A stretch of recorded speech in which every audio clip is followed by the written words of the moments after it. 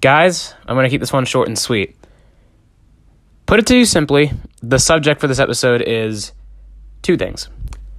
The Dayton Flyers are back, and the Dayton Flyers are back. Interpret that how you like, especially if you're an NCAA fan or if you're, most importantly, a Dayton Flyer fan.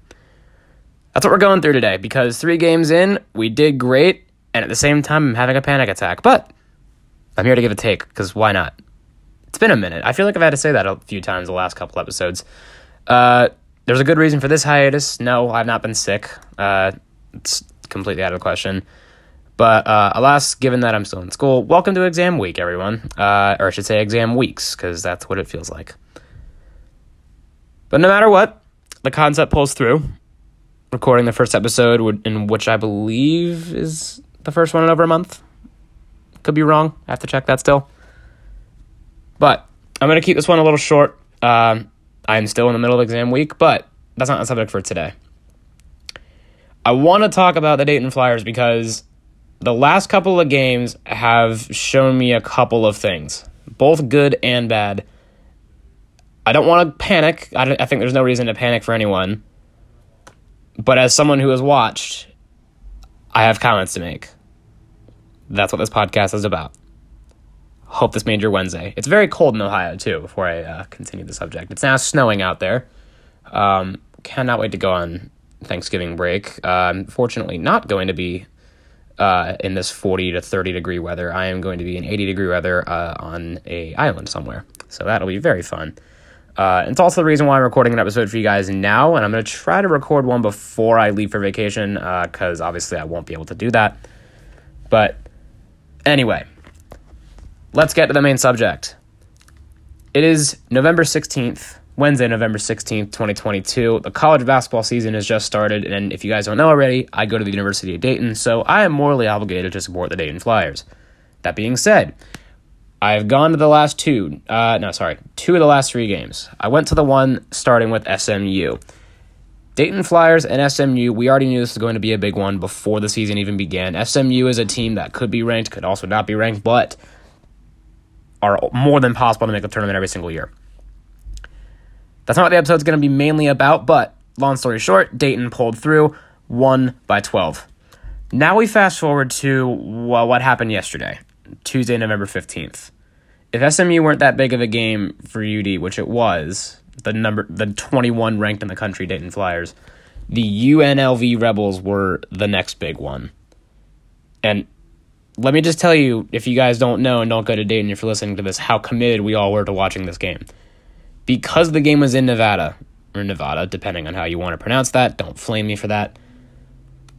The game was at 8 p.m. Nevada time. Fast forward 3 hours, I keep saying that a lot, sorry, sound like a broken record. Us on the East Coast are watching the game at 11:15 p.m., which means by the end of the game, it's going to be 1:15 in the morning the next day. So we were hoping for a win. That's what we were preparing for all day. But there is something that worried me about Dayton Flyers compared to UNLV Rebels. Before the game, Dayton was 0-2 in the state of Nevada, like games in Nevada. That didn't worry me too much, given how well we recovered against SMU and pulled out the victory. The first half did not seem like much of a concern. Dayton went up 10. Kobe Elvis had a ton of points in the first half. He was pretty much on fire. Mongolian Mike Sharov jumps. That's how you pronounce it, CBS commentators. Again, impressing Dayton audiences and impressing college basketball audiences. If you guys saw Twitter, buy stock in Mongolian Mike. I'll just say that right now. So, we go into the break up 10. No reason to panic. We got other college basketball games on to watch during the half. Kansas beating Duke, for example. And unfortunately, St. Louis beating Memphis. If I sound opinionated to you guys, well, it's me describing my college team. It's like Stephen A. Smith describing the Knicks. You just let it go. So, up 10.5, my thoughts were, okay, yeah, we're a bigger team. UNLV is not that big of a team, for those of you who don't know. We have 2 guys who are near 7 feet tall, Deron Holmes II and Tumani Kamara. This is where, unfortunately, the problems begin. and this is not going to be the main subject of the episode, because after I explain the problems and what happened, I just want to make an analysis, because Dayton is not done with having big games on their schedule. In the second half, more noticeably, Toumani Camara was not playing. It was revealed by Toumani Camara himself that he had knee tendonitis. He was icing his knee for the entire second half and did not play as a result. Toumani Camara was averaging 14 rebounds a game prior to this, so it would have been great for the Flyers to have extra rebounding. That being said, still no reason to panic, right? We had Deron Holmes, a 7-footer, could easily block, get a ton of rebounds, be the big man. And unfortunately, UNLV came out with a plan. UNLV came out prepared. UNLV came ready. They acted like they wanted it. And as a result, they outscored the Flyers in the half 38-20. That's brutal. Absolutely brutal. They limited the Flyers to 52 points. They limited Deron Holmes to 2 points and only 5 shots. But the most staggering stat out of all of it, the Dayton Flyers turned the ball over 24 times. That's a lot for an NBA game. For a college basketball game, that is through the roof. I don't think I've seen a turnover rate that high. Now, what was I doing at what will now be 1:15 this Wednesday morning? Well, first of all, before I digested my thoughts a little bit, I also consumed a nice cold Budweiser that was much needed after the second half we had. I had to realize at that moment before I went to bed that I need to put out an episode today, because there's a lot on my mind. There's a lot going about Dayton Twitter, solely from Professionally Loud, Dayton Flyer News, a couple other outlets that I'm looking at. A lot of people had a lot to say about the Dayton Flyers performance last night and what factors went into that loss, but also where does the rest of our season look? I don't know everything, as I'm sure you all know. I'm just a fan. I'm just a guy. I'm an alumni. I'm a guy who has a podcast. I can only see what I'm able to see. Coaching arguably sees more than we all do. He understands how the team plays in practice. He understands his tactics. He understands how the players are during the game, and he understands how he critiques their performances. But the Flyers going into the next game, they play Robert Morris on Saturday at 1, or I think noon, one of those two times, can't remember, which has to be a pick-me-up game, get it ready to go. And into those games, the Flyers are coming in with a lot of startling statistics. 24 turnovers is the main one.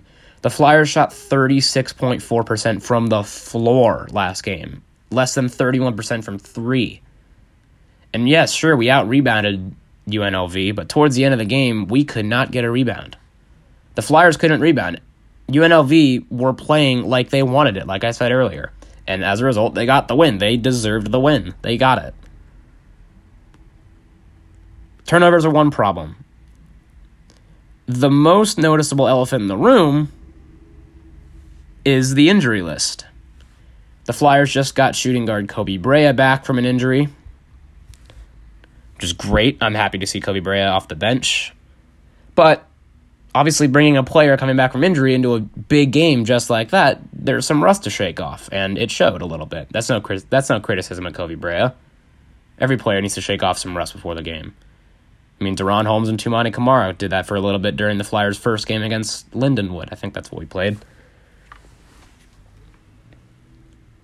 Turnovers are a problem. The passing I saw was a bit of an issue. Kobe Elvis, who was supposed to be our acting point guard, had no assist yesterday. Mongolian Mike, our other guard, had 1 assist. So we had 1 assist combined for our 2 guards. And to be honest, if you're going to run the floor and you're going to control a game, you need distribution from your guards. You need distribution from everybody. And that didn't happen. It just didn't. It happened a little bit maybe in the first half, but not too much. The Flyers had 7 assists the entire game. We had more steals than assists the entire game, which is a stat that's very hard to pull off. Dayton led by as much as 12, so lead is something else we got to consider here. The Flyers, if you watched any of the SMU game, were up by double digits a couple of times, and yet SMU was able to crawl back get the game tied, near tied. And sure, the Flyers won by 12, but that was not comfortable in some cases. Believe me, I saw that. I was about 5 seconds into the student section watching it with my own eyes. So what does the Flyers have to do? What does the team have to do in my book? What takes are wrong? What takes are right? I'm not going to be one to criticize any coaching. Sure, do I think maybe some of the playmaking that night wasn't as great? Sure, I'm going to be brutally honest, yes. Do I question Anthony Grant's credibility as a coach? No, I don't. That's not me being biased. I don't like criticizing the credibility of coaches. Sometimes there's a bump in the road, and the Flyers hit a few of those last season. But I think with this season, all I'm hoping is that this is what lights the fire. This is what gets them going, and they need to get that fire going quick. The Flyers hopefully could get guard Malachi Smith back, which no, not the Gonzaga guy. If you're an NCAA fan listening to this. The other Malachi Smith, the one that essentially ran the Flyers offense last year. Malachi Smith did a bit of everything. He shot the ball, passed the ball, got a few rebounds, and like I said, found passes and facilitated the offense. And that's what the Flyers didn't have last night. They looked a little slow at times. They looked like they were missing the unhealthy players, which is understandable. They missed Humani's rebounding in the second half as well. So with those players back, not only did they have a bounce-back game against Robert Morris this Saturday, which has to be a gimme for the Flyers given who they played already, but the games after that are where they need to get tactics right, they need to get distribution right, and they got to get turnovers down. Because they, like a lot of teams in NCAA basketball, are in an invitational tournament for Thanksgiving. The Flyers got into the, let me get this right, I think the Mowers something Battle for Atlantis. I think that's right. Point being, instead of being in like the Maui Invitational or Walt Disney Invitational the last couple of seasons, they are now in this one, and the teams that they could draw are huge. They are critical for the schedule. The Flyers already will play Wisconsin. Could be a factor in the Big Ten for all we know. But either way, that is a very important test for these Flyers. Just like SMU and UNLV were. The Flyers schedule, I'm going to say it, is a lot harder than last year's.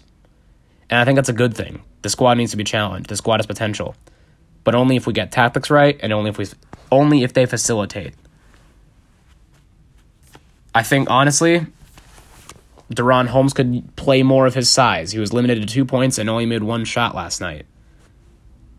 So I think the minute he starts doing that and starts taking it to Wisconsin, we'll see if he does it during this next game. I hope he does. If he does it against Wisconsin, the Flyers could come out with wins.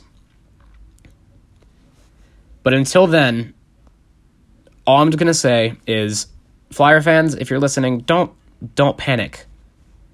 Okay? Yes, we panicked last season when we had 3 quad 4 losses in a row. Those were bad. But what happened directly after that? We beat Miami, Florida, who made the Final Four. We beat Kansas, who also made the Final Four and won the national championship. We then beat Belmont and won the Invitational. We were not supposed to do that, especially with the youngest statistical team in college basketball. And following 3 quad 4 losses, that is a way to stand up. The Flyers, as we've seen, can stand up. This isn't the first time they've been knocked down. So the real question is this also not the first time that they can get back up? I, as a fan, don't know. But I, as a fan, do hope. And I'm sure multiple thousands of others will as well.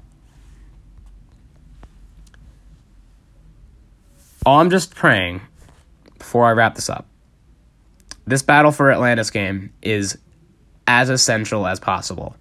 Malachi Smith hopefully can come back for it. Hopefully the players can shake off the rust. Hopefully the players can communicate. Hopefully there's some good tactics. There's better shooting, and we don't live and die by the 3. I think we need to start fitting. We need the squad to be a better fit. I think our depth could be tested a little bit. But as I'm always saying, just keep the frickin' faith, people. Don't panic. It's 1 game in November. It's still early on in the season. Plus, that's UNLV. They're 3-0. It's not like it's a quad 4 loss. This could end up being a good loss for the Flyers. If it means a learning moment, that's great. It's fantastic. That's all I could ask for.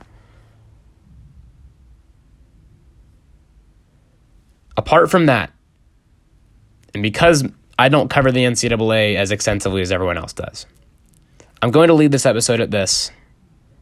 I will be tweeting a lot. For those of you who don't follow me on Twitter, it's at The Concept.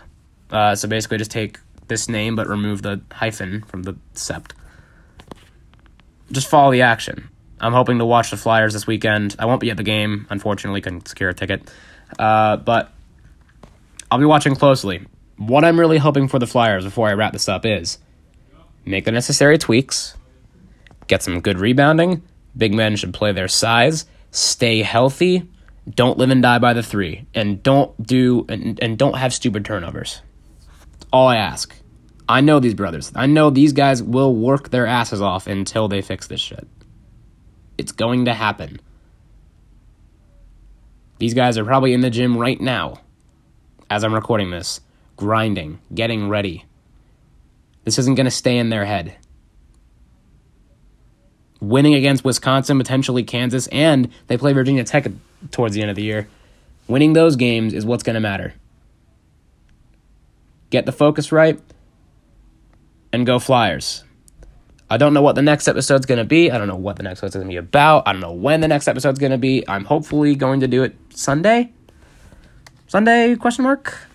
But I'm glad they're doing this again. Hopefully the hiatuses aren't as constant. I'm going to be going on Thanksgiving break. I'll do an episode before that. And after Thanksgiving break, hopefully I can pump out some more content because this is when basketball season starts getting good, people. The good games start coming. Dayton plays Tech, along with a bunch of other ranked games that I definitely have not looked at yet because I don't do extensive research yet. But until then, this has been The Concept. This has been fun, once again. And go Flyers.